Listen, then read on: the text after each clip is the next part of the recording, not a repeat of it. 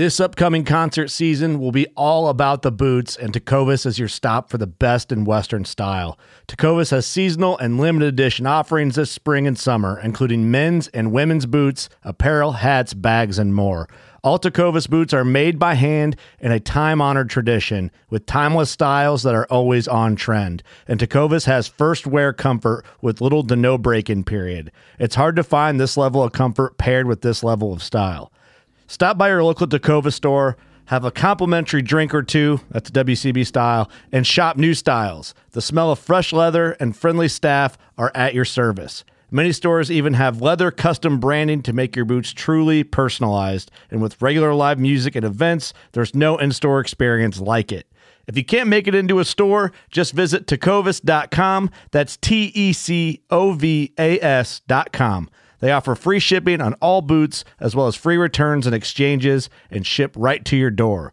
Go to tecovas.com and find your new favorite pair of boots today. Fishing like a local isn't just about catching fish. It's about connecting with the environment and the people who call it home. It's about hearing the stories and traditions that have been passed down for generations and sharing unforgettable moments with the people you meet along the way. Fishing like a local is having an experience that stays with you forever. And with Fishing Booker, you can experience it too, no matter where you are. Discover your next adventure on Fishing Booker. All right. All right. We have here on the show Chris Okamoto, and I'm very excited to speak with him. He's from Orange County, which is where I'm originally from as well. And he's been spearing up there for like about 20 years. Is that correct? Yeah, that's about right. Went by pretty fast. Yeah. Well, can you share a little bit about how you got started and a little bit of your background? Sure. I grew up kind of probably like a lot of spearfishing guys did, doing rod and reel. I started out maybe when I was about, I don't know, I can remember when I was about 4 years old fishing for trout with my folks. And then in junior high, I got into kind of bass fishing and fishing for bluegill and things like that. In high school, I started working at a fishing tackle shop. And then from there, when I was in college, the first time I went was just basically a 3-prong down in Baja. And we were shooting mullet and small bass and things like that. And even then, I didn't get into it until I started working down at the aquarium. And one of my buddies, Mako Fukua, he kind of got into it before I did. And I'd see him catch fish or shoot fish, and I didn't think I would ever be able to do it. And then I went out with him a couple times. And first time I didn't really get into it. The second time I was hooked. I think I shot like a bunch of sheephead and a couple calico bass, and I just couldn't get enough of it after that. I just kept going as much as I could. And luckily for me, my job is in San Pedro. So I was really close to the whole ocean area from San Pedro all the way to Redondo. And that's where I kind of cut my teeth into spearfishing. Okay, so do you live in Orange County, or are you more from the LA area?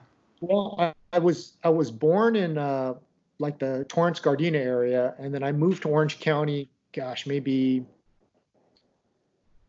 I don't know, maybe about 15 years ago or so. And I've been there ever since. Oh, okay. All right. Yeah. And so your current job, you said you work at the aquarium. So which aquarium you work at? Like, what's your current job? So the aquarium I work at is a real small one that a lot of people might not know about. It's in the Los Angeles area. It's actually in San Pedro. It's called Cabrillo Marine Aquarium. It's an aquarium that's much smaller than like the aquarium of the Pacific. Our specialty is kind of like hands-on learning. We specialize in Southern California. So all of our tanks, or I should say most of our tanks, are cold water temperate systems. And so our fish aren't real flashy, but we have a lot of the local species that a lot of the spearfishing guys would hunt. And my particular job area, I'm an aquarist. So it's kind of weird. When I started out at the aquarium, I was a part-timer and I worked in the programs division. So that means I would run the slideshows and do the touch tank and talk to the general public. And then from there, I moved on to the outreach division where I would go to different schools and teach marine biology off-site. And I actually ran that position for about 13 years before moving into the aquarist position that I am now. And the aquarist position, it's kind of like my dream job. I get to collect all the different specimens that we have at the aquarium, and we build the tanks and maintain the water quality and everything else. But for me, the best part about it is I also get to fabricate equipment. So I build all of the traps, I build all of the nets. I run a lot of the stuff that's on the boat, and I build things that we might need on the boat too. So it's a lot of fun. When people ask me what my day's like, almost every day is a little different. And for me, who has a very short attention span, that works out perfect. I feel like most of us that spearfish are kind of similar. That's why we keep like going at it, because it's like constant stimulation, and you never know what's the next. Like no time in the water is the same, so that's what kind of keeps us hooked. Oh yeah, definitely. Like one of the things, I love rod and reel fishing, and I still go to take my son.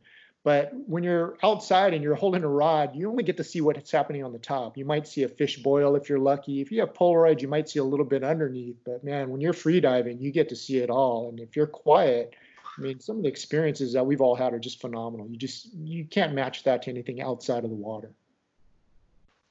What is like one of your top experiences, ever?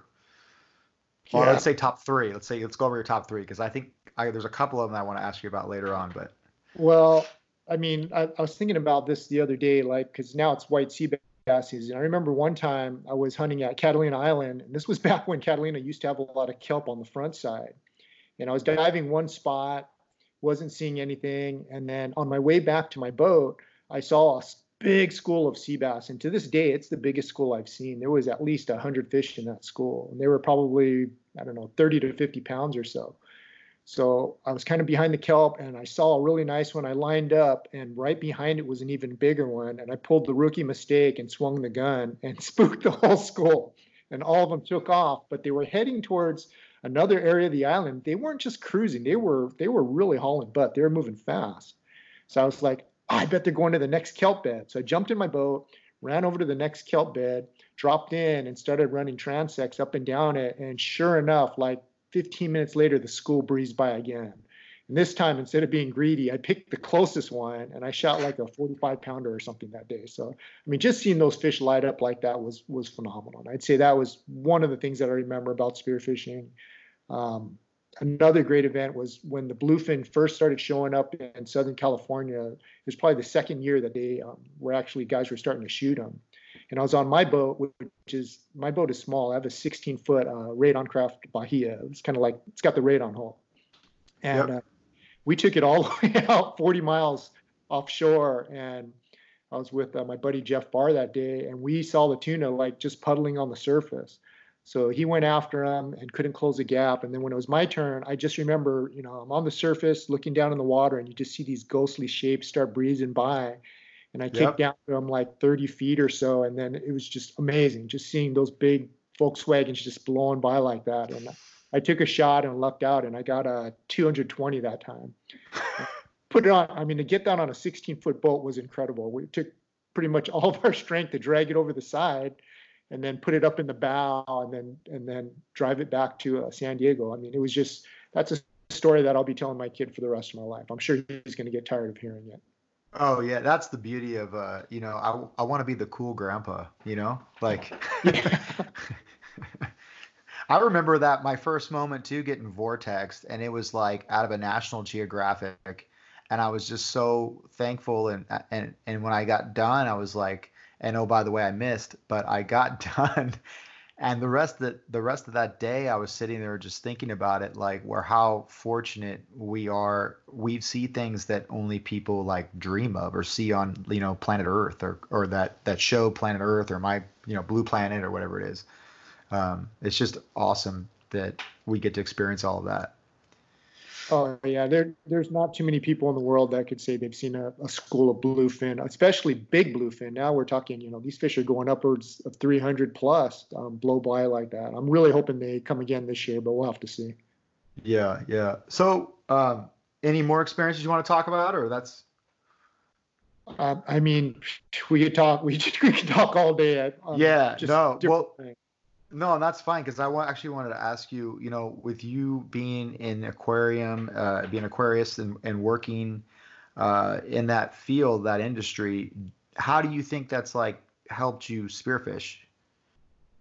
It's a little bit different, because most of the times when I collect at the aquarium, I'm on scuba, but there are times when I get to collect free diving too, when there's certain species that we'll go after. But I would say more as a marine biologist, you kind of notice things a little bit more than maybe the average person might on their first time. So when I'm diving for different fish, I can't say I guarantee this because I don't know anybody who I've really talked to that in depth about what's different between what I see and what they see. But I see things differently as far as bait, like the way the bait schools up sometimes. Yeah. Current, and especially habitat. I think a lot of it is sometimes when I'm really lucky, it's just I might have a little bit better understanding of what kind of habitat a certain fish might have. No, that's awesome. That's kind of one of the things I was really interested in talking to you specifically about, because I have another friend who's a biologist, and he was very instrumental in this new area I was diving to, like, explain to me what every fish does, what its habits are, and all this stuff like that. And it was like, definitely, I don't want to say like got a leg up, but he understood the big picture of everything, you know? Yeah, there's definitely other things that we might.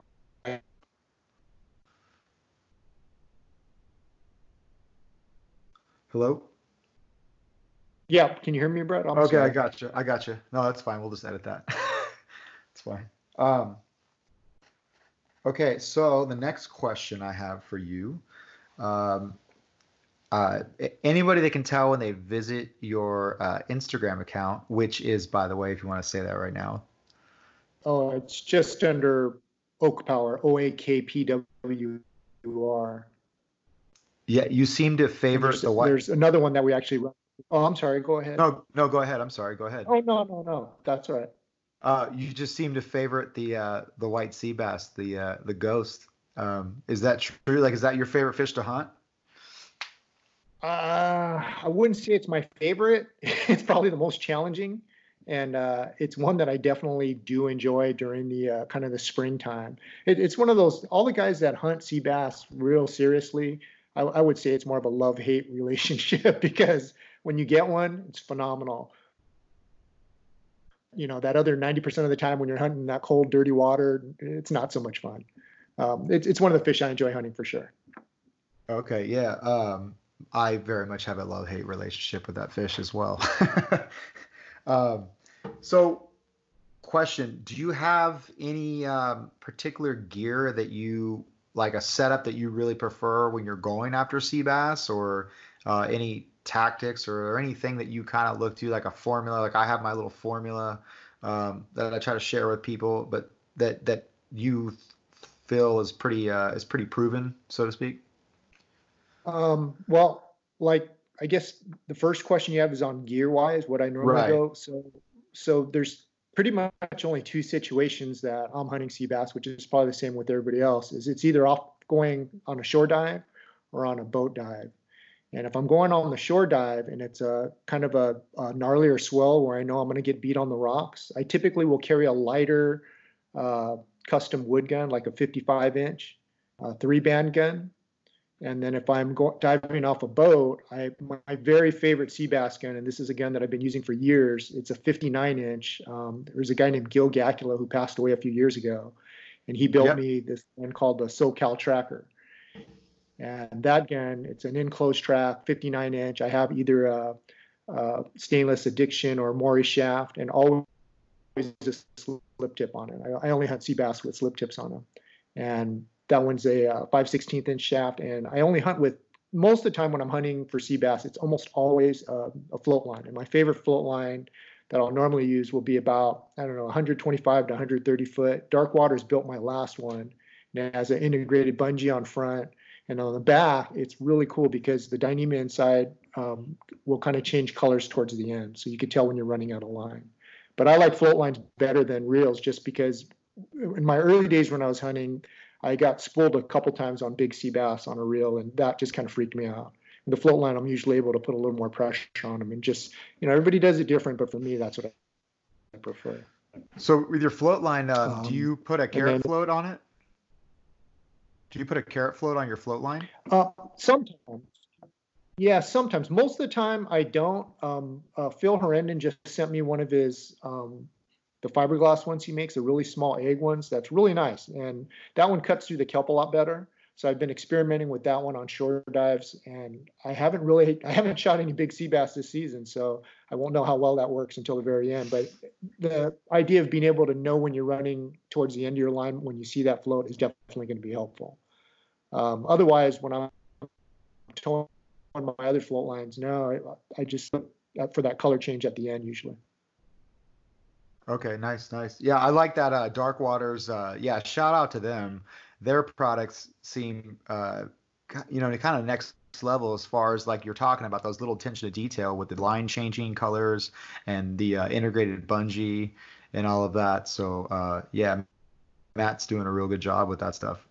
Yeah, I was really happy with mine. One of the ones that he built me, he was asking me on colors, and I was like, well, I kind of like blue because I was looking for something that shows up well inside the kelp line. And he built me one kind of like a blue-green. And at first I was thinking, oh, it's not bright enough. But when I was actually taking it out in the water, it is perfect. It looks different. So if somebody's driving by it, it doesn't look like, anything that would look like kelp at all. It looks like something different. And that's good because I want people to not run me over if they're going through the kelp beds, which is why I wanted a bright. Oh, absolutely. Go ahead, Brett. No, please go ahead. Sorry. Oh, and then you're asking about techniques. I don't really have any like super secret techniques except for what I always tell people when they're asking me, like, especially if they're just starting out, I always tell them go slow. I think a lot of guys that are sea bass hunting are kicking through the kelp just too fast. For me, it's if I'm on a good dive and it's like a minute and a half underwater, when I'm on top, the other thing that I always tell people is get a watch. Because you will be surprised how short you're cutting your dives on your breathe up intervals. So if I'm down a minute and a half, I like to be out of the water for a good, 2.5 to 3 minutes to breathe up. And that way I'm well rested. So my next dive is also going to be a pretty decent long one. When I was diving, I remember Dam told me this. He said, my buddy Dam Wynn, he told me, hey, your intervals are just too short. And he was correct. I was probably, in my mind, I thought I was resting like a minute and a half, and it was more like 45 seconds. So by getting a good dive watch, that helped me tremendously. So like I said, I like to have a long interval when I'm breathing up. I think that allows the area that I'm diving, the kelp beds, to quiet down a little bit. Less likely to spook the fish, because you know how white sea bass are, man. If you make any kind of noise, they're gone. Bubble comes out of your snorkel, you burp one out of your suit, your fins click. If they're nearby, they're usually gone. So I try to be as quiet as possible and move as slow as possible.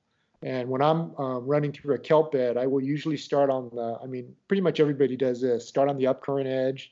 I usually will swim kind of the edge of the bed and then cut back in the middle and just zigzag until I've covered most of the bed and then head out. A lot of times guys ask me about the croaking sounds. I've shot fish that were in beds that were croaking, and I've shot fish that were just no sounds at all. In fact, sometimes the best sea bass beds are the ones that are completely dead, and I'll be diving in there and thinking, man, this place is just, it's like a desert. There's nothing in here, no calicos, no bait fish or anything. And sure enough, the biggest sea bass are sometimes there too. So that's why I say I don't have any great techniques to share with anybody. It's just you got to put your time in the water, I think. And have a good circle of friends who are also spending that time in the water, so you kind of know when the fish are around. That helps out tremendously too. Yeah, that's my biggest thing is time in the water, and then also with white sea bass, they're either there or they're not. So yeah, timing is everything. Yeah, that is definitely true. I mean, a lot of times guys say, oh yeah, they're only there on the high tide, or but there's been many times when I've shot fish on a low tide, on a minus tide, between the tides. It's just, I don't think anybody really knows when they're in there for whatever reason. They're in there on their own time whenever they want to go. It could be on any tide, any time of day.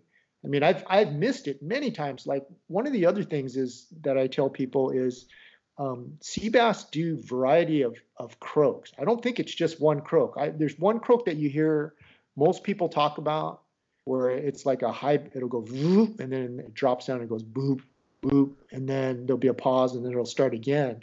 That's one of the croaks I think the males use to attract the females.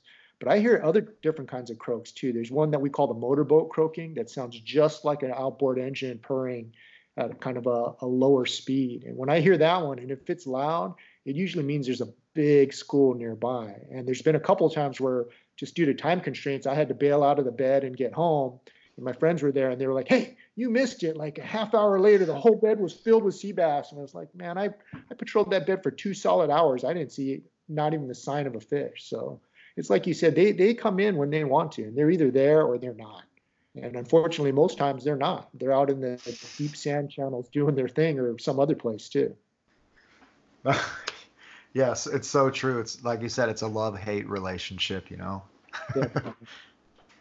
But I always like, I prefer actually now sea bass hunting. At least you're spending your time in a kelp bed, diving, and you're kind of seeing that environment. When you go for tuna, it's the most frustrating thing sometimes, where it's like whack-a-mole and you don't see anything other than blue water all day long, Yeah. or maybe the occasional tuna screaming by, Yeah, that's a tough one. And the tuna, a lot of the guys that don't dive the tuna, like they think that it's so easy where, oh yeah, so and so jumped over the side and shot a 275 pounder or whatever. And there's days where we do, I don't know, maybe 20 or 30 jumps in the water, and you're kicking as hard as you can to get either to keep up with them, to get in front of them, to drop down on them, and never get a shot off. It is incredibly frustrating. And then sometimes it's easy. You hop off the boat and all of a sudden they're just doing the vortex right around you. It's just, it is a very hard style of hunting. And I don't think a lot of people realize that about tuna. They think it's that easy, and it really isn't. The guys that are really good, like, Balta and Blummer and those guys, they know, they have a little bit of more of a science on how to dive on them, and they connect a lot more than we do. But for the average guy, it's not that easy. Yeah, it's like you said, it's so frustrating, and it's like, you have that. It seems like there's that week throughout the summer where all of a sudden it's like you could get, they are just docile, or for whatever reason you can just jump in and swim right up to a 200 pounder and plug it in the face, and then for the rest of the time you can't even get near them. It's just a kind of an odd thing.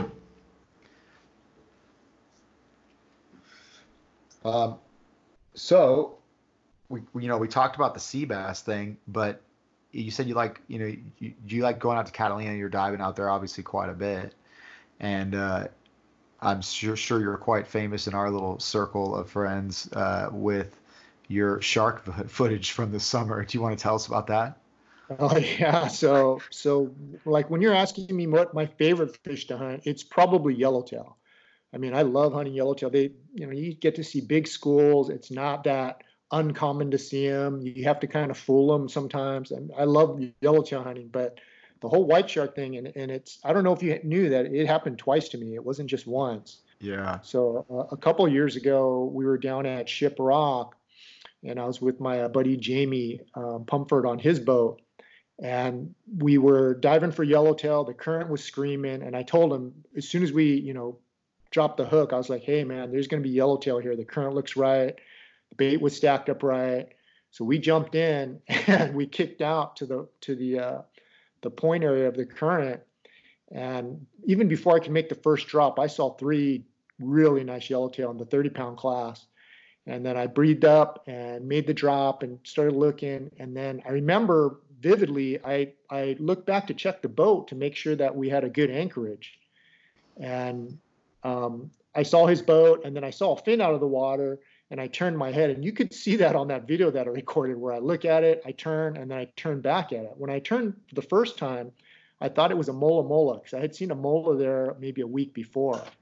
So I thought about it just for that quick second. I was like, that wasn't a mola fin. And I looked back again, and sure enough, man, you saw the dorsal fin, the top fin, and then the caudal fin, the tail fin cutting the water, and right away my heart sank. And I immediately ducked my head in the water, and unfortunately the camera didn't catch it, but the first pass that fish made was just a gritty image. It was, the water wasn't that clear. It was unreal to see that thing blow by. So I got out of the water, and as I was getting out, some other guys were getting ready to drop the hook on the other side of us, and I told them, don't go in the water, man. That was a big white shark. So we sat on the boat. we were on that boat, and the other part that people don't know is we sat on that boat probably 45 minutes waiting, and we were debating what to do. And the only reason we stayed there that long is a sea lion came, and it was just fooling around in the water, just not concerned at all. So I'm watching it. I'm like, oh, that shark is gone. There's no way that sea lion's going to be playing around like that. So foolishly, we jumped back in the water and kicked back towards the point. And I think on my second drop, and you'll see that in the video, I'm looking one way, and then all of a sudden the thing came right up on my right side, and I just shook my head over and I saw it, and it made a pass within 3 feet of me and just blew by. And then after that, we pretty much got out of the water and we moved, and that was just a very scary experience. That shark, I always tell people too, was not trying to kill me. It was just a little bit curious to see what we were, because if it wanted me, it could have easily taken me on the second pass when it came up. It just wanted to see what I was. The other time that happened was a year later at Farnsworth Bank.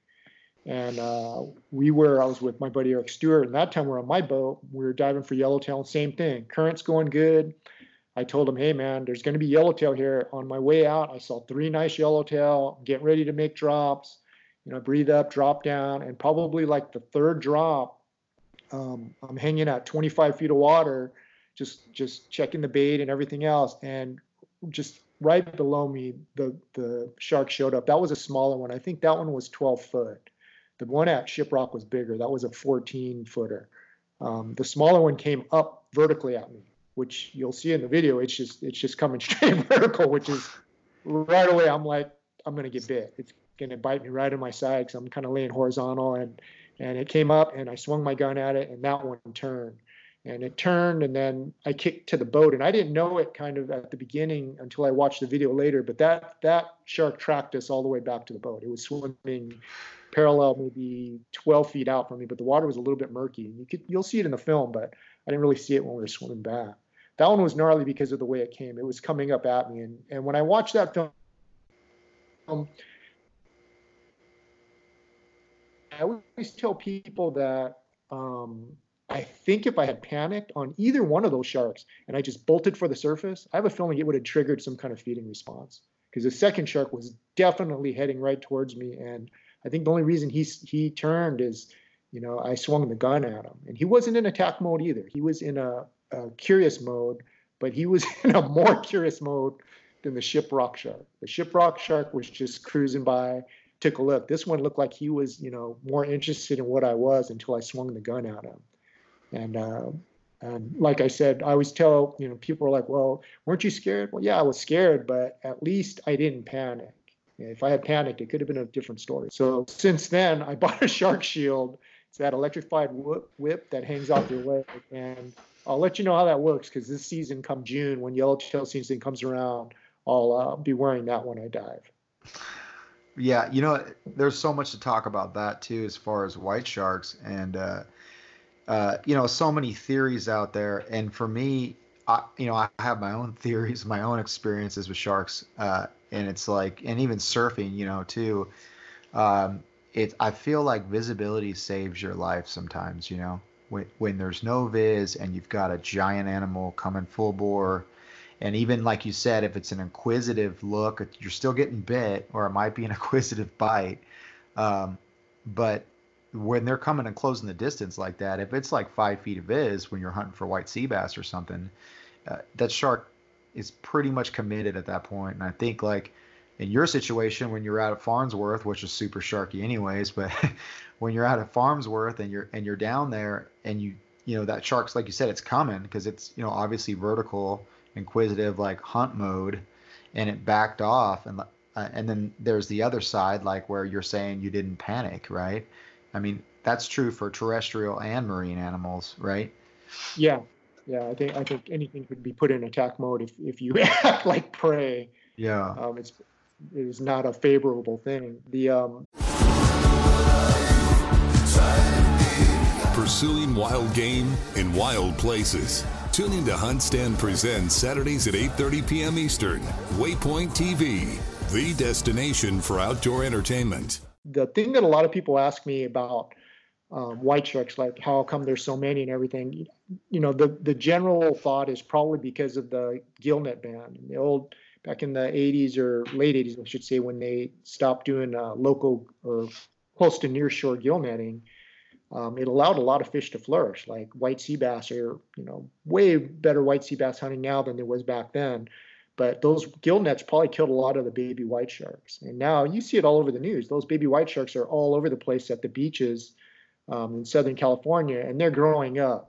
And they're growing up, and they normally patrol seal rookeries in different spots, but each island can only hold a certain amount of big animals like that for feeding wise. And Chris Lowe, one of his talks, he talked about, I think it was at Guadalupe, where the white sharks were actually showing aggression to each other. The bigger ones were chasing off those smaller ones. So the smaller ones have to find other spots to settle out at. And at Catalina, my guess is, and I have no data at all to back this up, but my guess is there's probably 3 sharks at any given time at Catalina Island during the summer. And I just, that's my rough guess. And the only reason I have that rough guess too is a lot of times the guys that are fishing, they'll be fishing around the entire island and they'll see 2 different sharks. And for them to see the same shark twice, it's not going to happen if you're looking at a very, far distant from one end of the island to the other. I think those are all different hunting territories for some of those smaller white sharks. And when I say smaller, they're not, the baby 3 or 4 footers. They're like probably 12 foot and up, 12 to 15s is my guess. Right. They just switched over to hunting mammals from fish pretty much around that size, right? Yeah, about 10. They think usually around 10 to 11 feet, I think, is when they go from fish to mammals. And even the sharks that are bigger will still hunt some of the bigger fish, I think. But yeah, they're definitely eating mammals from 12 foot on up. And that's why we get bit. And you're talking about the dirty water thing. That's 100%. It's just, mistaken identity. When you're sitting on a surfboard and you have that big giant silhouette, it kind of looks like a big fat, like elephant seal, the way the board is cut out, the way your arms kind of stick out of the side. And sharks aren't that smart. They just think that's food, and that's why they hit us. But in murky water, that one of the things that changed my life is after the second time the shark breezed us at Catalina Island, I won't hunt yellowtail in dirty water anymore. It's just not worth it to me. So last year the water was dirty at Catalina almost the entire year. I don't think I did more than 2 dives at Catalina Island, and I wouldn't dive unless it was 25 foot or better. It's funny you say that because I don't feel like so much of a coward now, because that's my rule of thumb too. It's not fun to know that, you're breaking rules. And for me, and you too, I mean, it's not really about us anymore. We have a family and all of that. And it's just not fun to have that in my mind. So I prefer to hunt, in pretty good, clear water and enjoy myself rather than have my heart rate through the roof the whole time, because you never know what's around the next corner.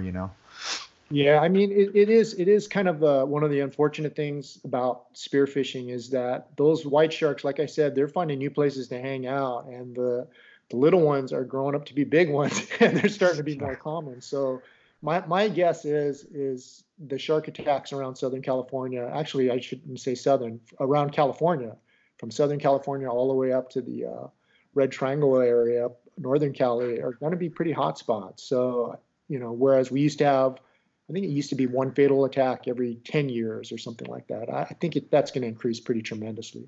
The guys that were up at doing the research up in the Farallon Islands area on the seal rookeries and stuff, they said that the amount of seals that had been attacked up there and were showing wounds were, I think, more than like 20% or something like that. It was a huge number increase, whatever it was they had talked about. And if they're biting seals and sea lions, there's a decent chance that we could get bit too. So just have to be more careful about everything.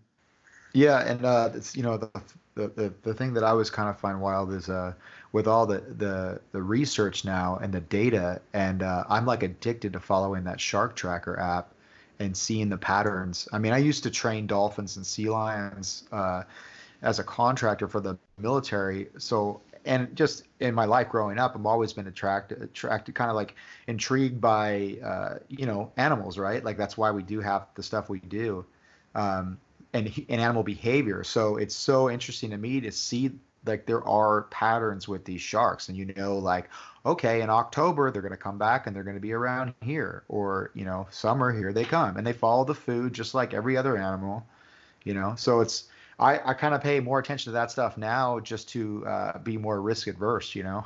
Yeah, yeah. I mean, it's to me, it always seems like if we're going to get hit on white sharks, I always think for some reason it'll be closer to the fall or maybe earlier spring when the water's cooler. It doesn't seem like they like a lot of really, really hot water. I mean, they show up in Hawaii and places like that too, but for whatever reason, it just seems like they're more aggressive when the water's a little bit cooler.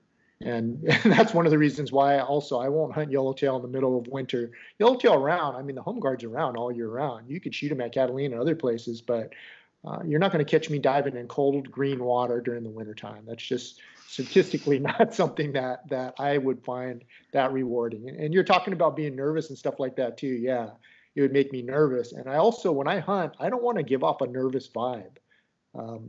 That's how you become prey, I think. If you're just shivering and stuff and not acting right, might be you attract the wrong kind of animals. So I would rather hunt in the summer when I'm a little bit more warmed up and when the water is a little bit clearer, hopefully, and I don't have to worry about those things. No, that's a solid point. You're absolutely right. Like, how many times do we talk about where, where you get in that super predator mode and like that hardcore vibe just scares all the fish away, when you don't care.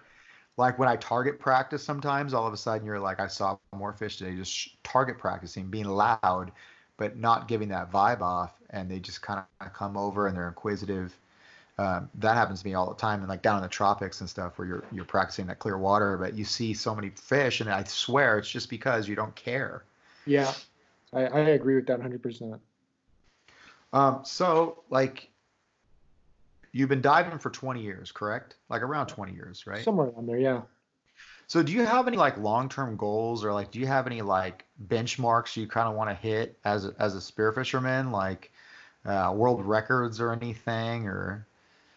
Not so much world records. I'm not really a record chaser or anything like that, or not really. I mean, there's small local tournaments that I'll do, like the McNulty Sea Bass Classic that's going on right now. I'll do that one. But as far as setting any world records, no. I would like to take a advanced freediver class, like a level 2 or something like that, where I could dive deeper and be more comfortable at it. That would definitely be one of my goals.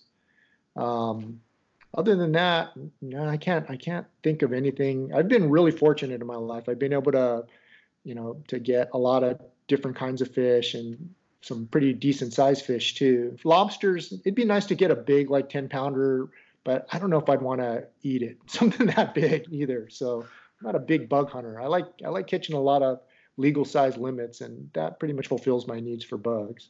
So other than that, no. I mean, I'd like to hunt bigger yellowtail, like maybe in New Zealand or something someday. Yeah. Oh yeah. That looks fun. And those kingies, they come in those giant schools like that, and there's some monster fish down there. I mean, yeah, 100 pounds and things like that. Yeah. Insane.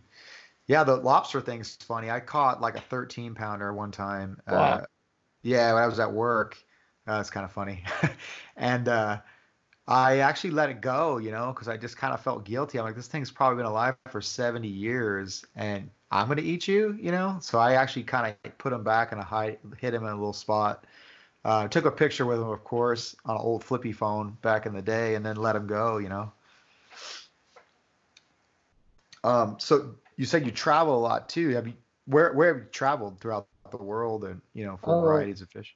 I'm not so much for spearfishing. For work, I've had to go to Japan for working at a different aquarium. I'm doing presentations there.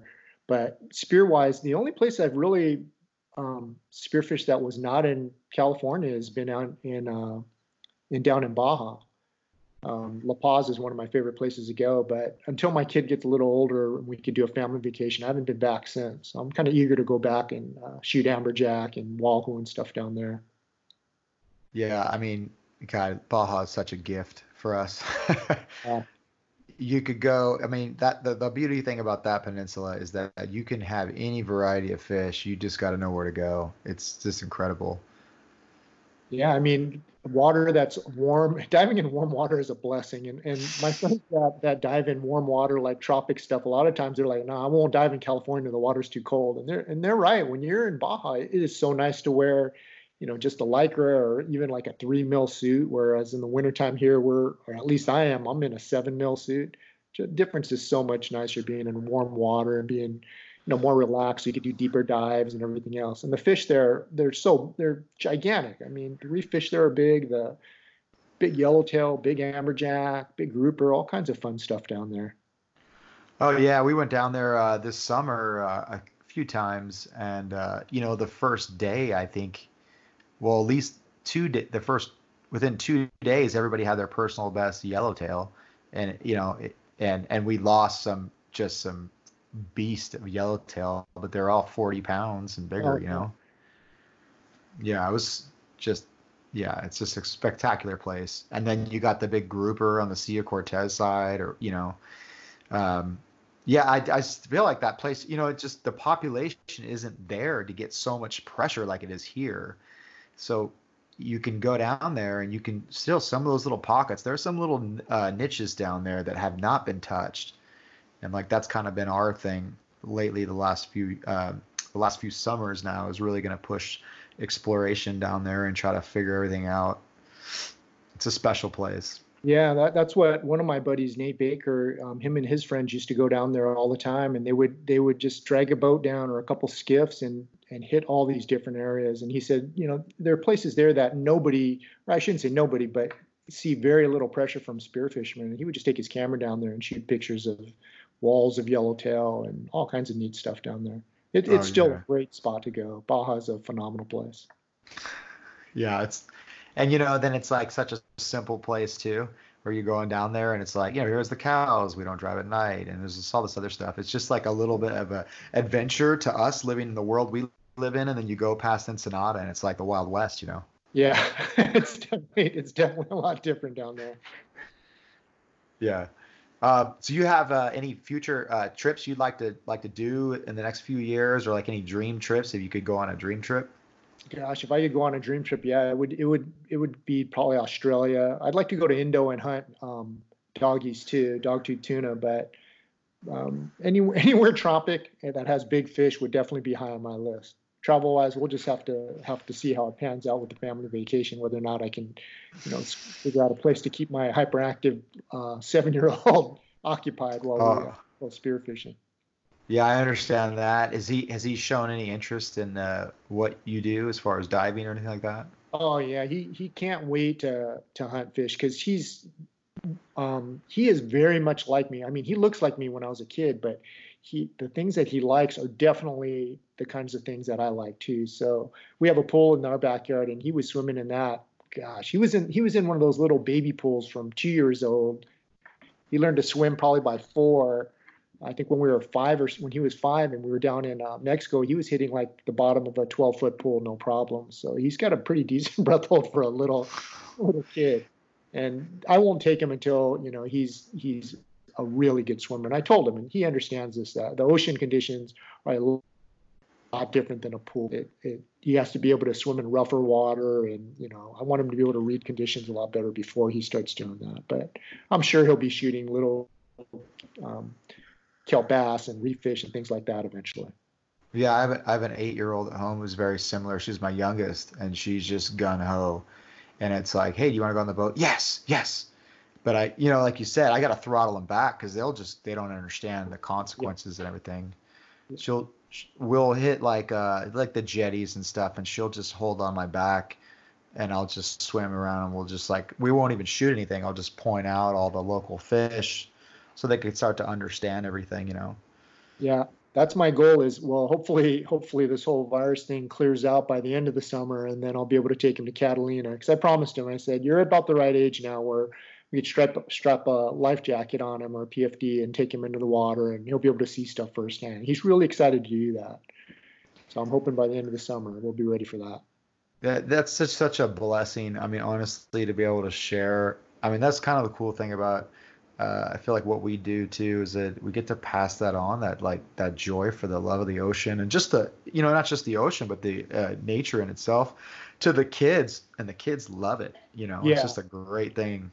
Yeah, my his favorite thing is to come down to my aquarium. Like, we had Disneyland passes and Knott's passes and stuff, and I'll be like, well, what do you want to do? And he goes, yeah, I want to go down to your work. I'm like, oh man, that's like a 50-mile drive from my house, and I've been there all week, but we'll still go down there. We'll go down to the aquarium and fool around in the tide pools and look at rocks and things like that. He's really into fossils, so we've been able to find some fossil whale stuff in the rocks there. And then he's always asking me. We had those baby black sea bass, the giant sea bass that we raised, and he's like, "Oh, I want to see those." And he's been seeing them kind of grow up. So he is really into the ocean. He's really into those kind of things to see. Let's talk about that, because you just recently did a project, right? Where you were releasing black sea bass. Yeah. So that was a project. It was actually a conglomerate of a bunch of institutions. It was the permit was under Dr. Larry Allen. So he's at Cal State Northridge.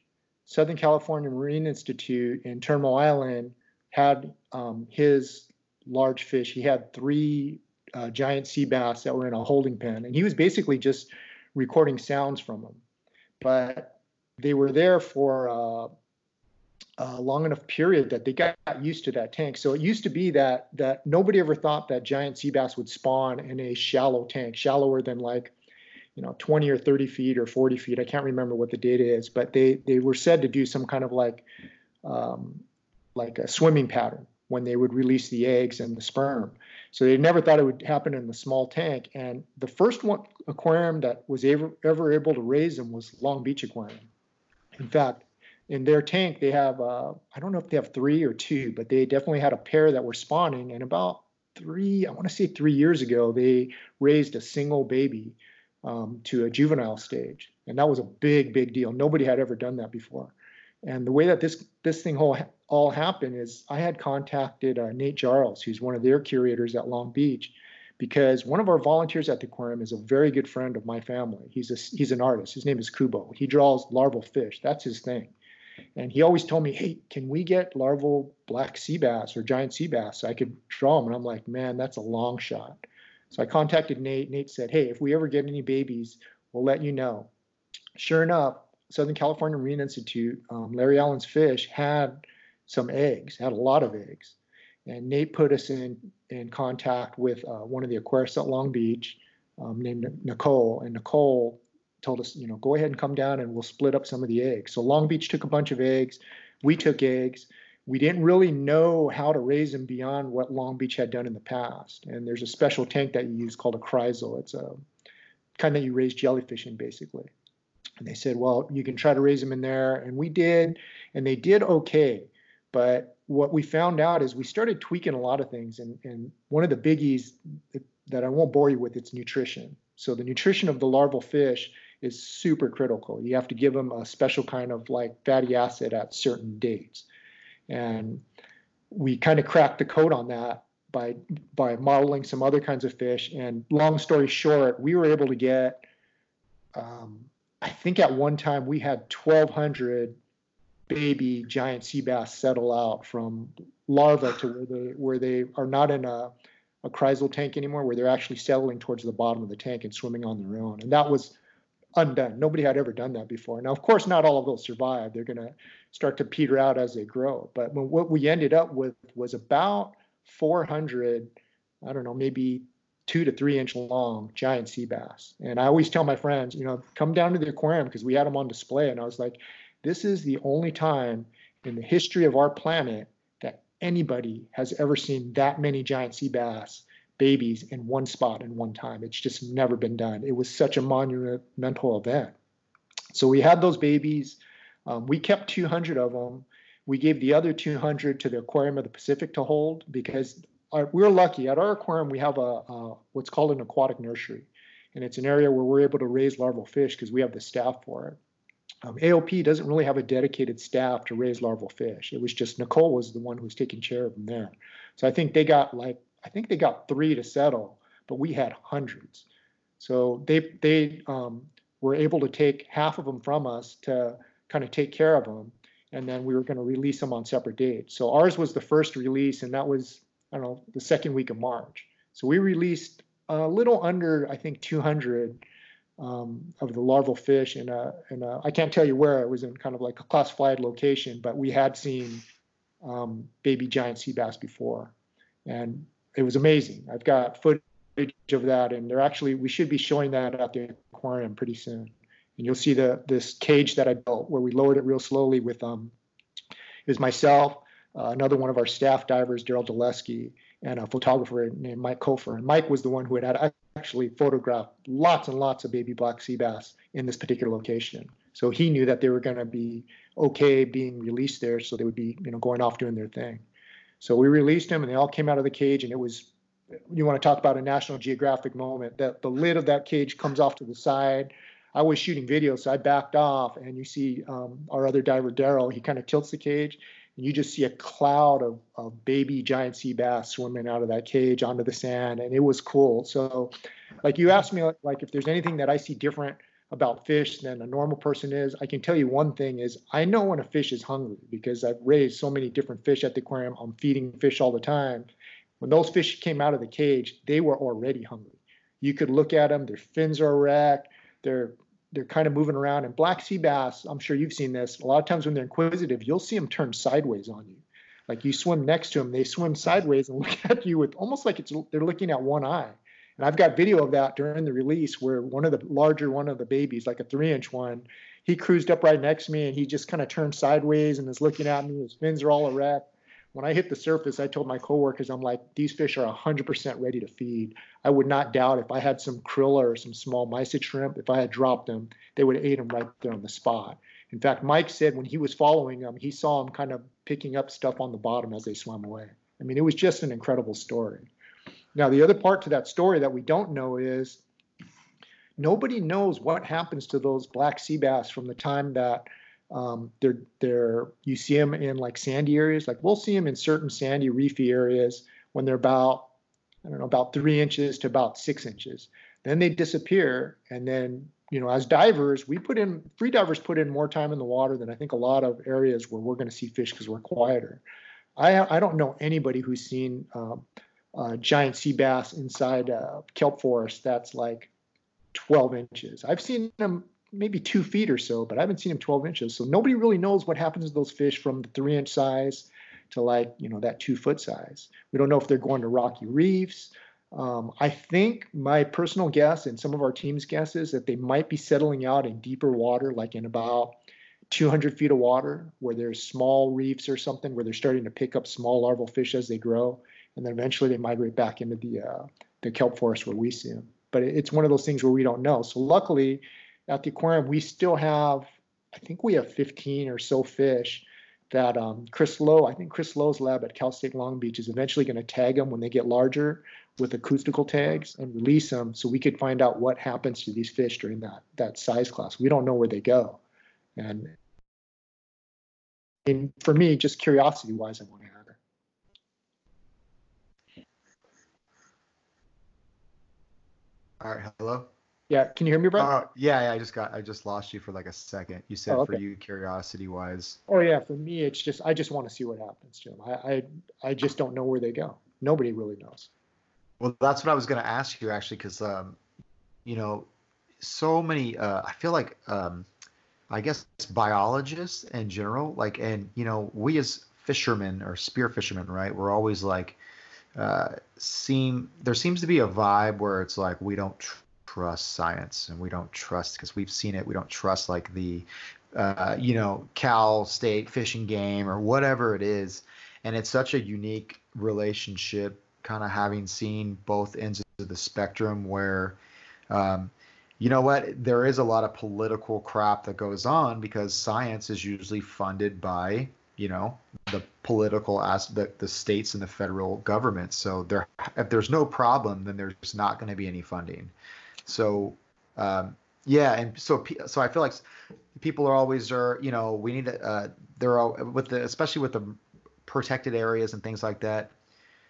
I feel like a lot of the biologists that I've dealt with and friends of mine through my old job and stuff like that, they would be 100% on board with us as spear fishermen and what we see, because I feel like we see so much more than just a regular biologist who's doing fish counts at the ramp. And we'd have so much to offer. I feel like if we actually I don't want to say for lack of a better term, join forces with them, or at least had a voice where we could communicate and work with them, because I feel like we all want the same thing. However, there seems to be like this lines sometimes. The more people I talk to, it's like they don't either trust the science or they feel like you hear so much negativity about they close this, then they close that. And I feel like I'm kind of one of the few that's like, well, good. I don't mind if they close it, but I just would like some communication on what is the plan moving forward. Are we going to like open it up in 5 years and then close this area? Because if making the environment which I'm going to be hunting in better, and it needs to be some places where I hunt, it's like a ghost town, then I'm all for it and I'll go hunt somewhere else. But it seems like it's nice to have people like you in the industry and doing what you do to be able to feel. I feel like you're a very powerful voice because you see both ends of the spectrum. Like you bridge that gap. Do you understand what I'm saying about that? Sure. I mean, there's it's one of those things where you're saying it's a hot topic, and it is. Fishermen don't like to lose access areas. And when the whole MPA thing came through, it was rough on fishermen. It was rough on everybody, especially for me. A lot of areas that I dive in Palos Verdes were shut off, and that cut down my diving tremendously. Like Point Vicente, which was a fishing access that kind of taxpayers paid for, got shut down, and that was one of the safest entries I could do. But at the same time, so my take is, if people, when they ask me, what do you think? I'm like, I am 100% on board that there's certain areas should be shut down, and there should be certain size limits on certain fish. Because otherwise, you keep shooting all the little ones and people keep harvesting them and fishing them and netting them, you're not going to have any fish. So they have to have some kind of intervention. I would only wish that they had kind of moved it to areas that were pressured, but were easier access for fishermen. Because there's a lot of places where guys can't go, or now they're hiking down, areas that are steeper, and there's more chance that somebody's going to fall and get hurt. They should have left some of the areas, I think, open that would have been accessible for certain guys to be able to hunt, or certain people to hunt, I should say, and fish. And it's just shutting down those areas that were easier for us to get to. I really wish they had moved it up the coast a little bit further somewhere else. But when you're asking about the necessity, yeah, there had to be something done on certain things.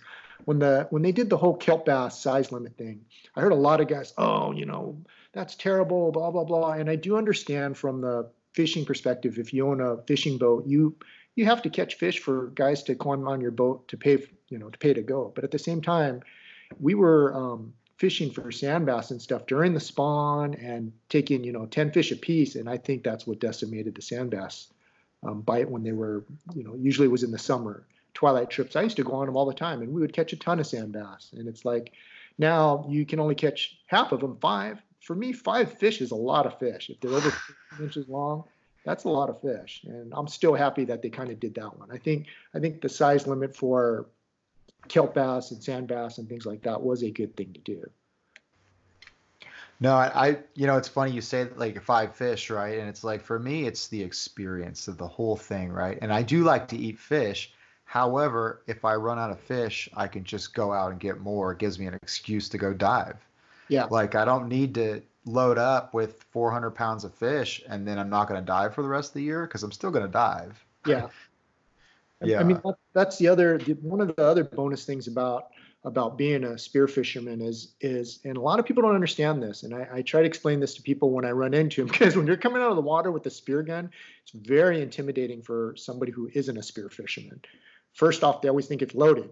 And I always tell them, no, it's not loaded. Don't worry. The bands aren't cocked. You don't have to worry about them. But the other thing I tell them is, a lot of people think, well, you kill fish all the time. No, that's untrue.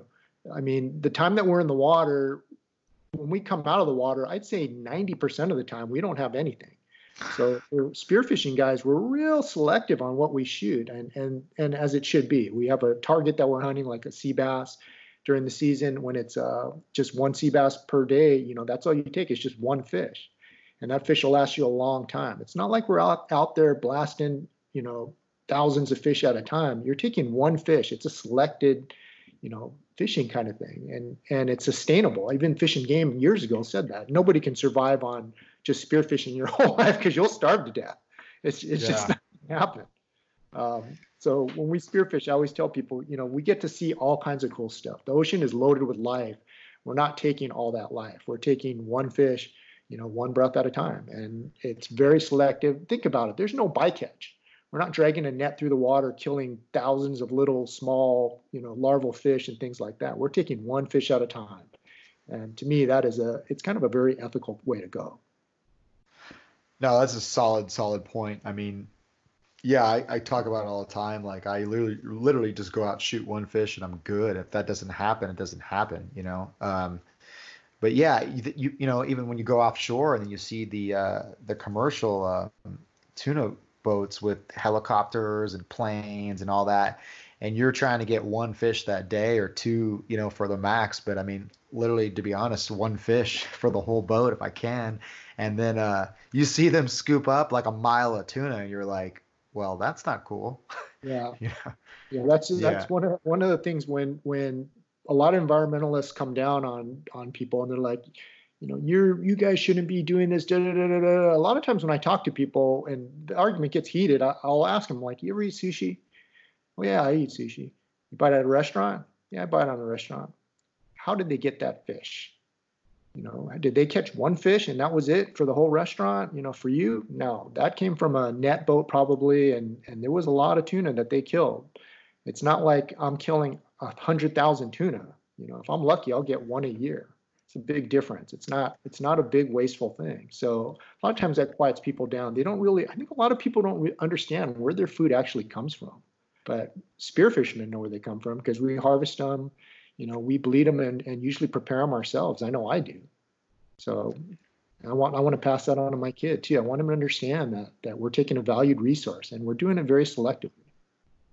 Yeah, and respectfully, like when I kill a fish, it's like, knowing all the time and everything it put in to get that thing, and then you take its life, you bleed it, there's a little bit of respect you have, like you said, where your food's coming from, and something had to die, and that's not, I don't take that lightly as much, but I mean, I respect it, where my food came from, because of what it took, Yeah, and I mean the other bonus on the flip side of being a spear fisherman is you will get the freshest fish that's available. I mean the stuff that we get, especially when we prepare it, bleeding it right there in the water, gutting it. Oh, yeah. We'll gut it right there in the water, put it on ice, get home, fillet it out, cut all the red blood out of it and everything else. I mean that quality is always good. When the first bluefin that I got, when I prepped it, I gave it to Kubo, the guy I was telling you about, our staff artist that was doing all the drawings. And he said, man, that was some of the best tuna he's ever had.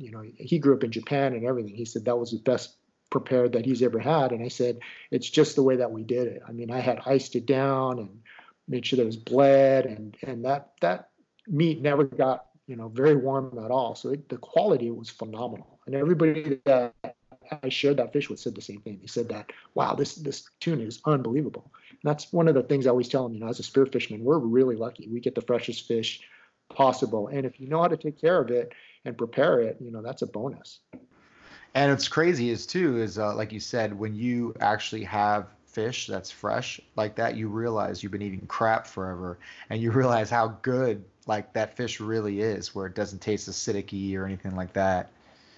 Yeah, I rarely buy fish at a restaurant. Anytime I go there, it'll be beef or something else and when I get it, fish tacos are different. Fish tacos are really good at restaurants, but other fish, I am rarely impressed with it. When I get it, I'm like, wow, I'm so sad that I ordered this instead of the ribeye or something else. It's just not the same. Yeah, 100%. I have my little code too, where I'm like, I'm never going to order bluefin at a restaurant. If I want a bluefin, I'm going to go get a bluefin. It's just my little thing that I'm going to try to do to make a difference, whatever. But because of that too, when you eat it, it's like, oh, I've had better. Oh, it's in my refrigerator. Like, why did I pay for this? Other than to support local fishermen too, But I mean, That's it. Well, Chris, I don't want to keep you. I know it's getting late, and I just really want to appreciate you taking the time to meet up with me and talk. And maybe you ever come down to San Diego, I'll take you out diving. It was a pleasure to meet you, and I'd love to pick your brain more about the science of things when we meet up or something like that. So yeah, I mean, anytime, Brett. Thank you very much for giving me the opportunity to talk to you. But anytime you want to talk to me, just let me know. Oh, no problem. I will. Thanks. I appreciate it, man. All right. Take care. All right. Cool. You want to succeed, you want to fish, you want to be one of the greatest. Tune in to West Marine's Life on the Water, presented by Costa Custom Boats, every Saturday night from 7 to 9 p.m. Eastern on Waypoint TV. Spend your Saturdays with Life on the Water. Join Captain Brandon Simmons for fishing, diving, travel, and so much more. You want to succeed, you want to fish, you want to be one of the greatest. Oh, look at that thing, dude. Wow. Let's see what kind of trouble we can get into today. Don't miss Life on the Water, every Saturday night from 7 to 9 p.m. Eastern on Waypoint TV. The destination for outdoor entertainment.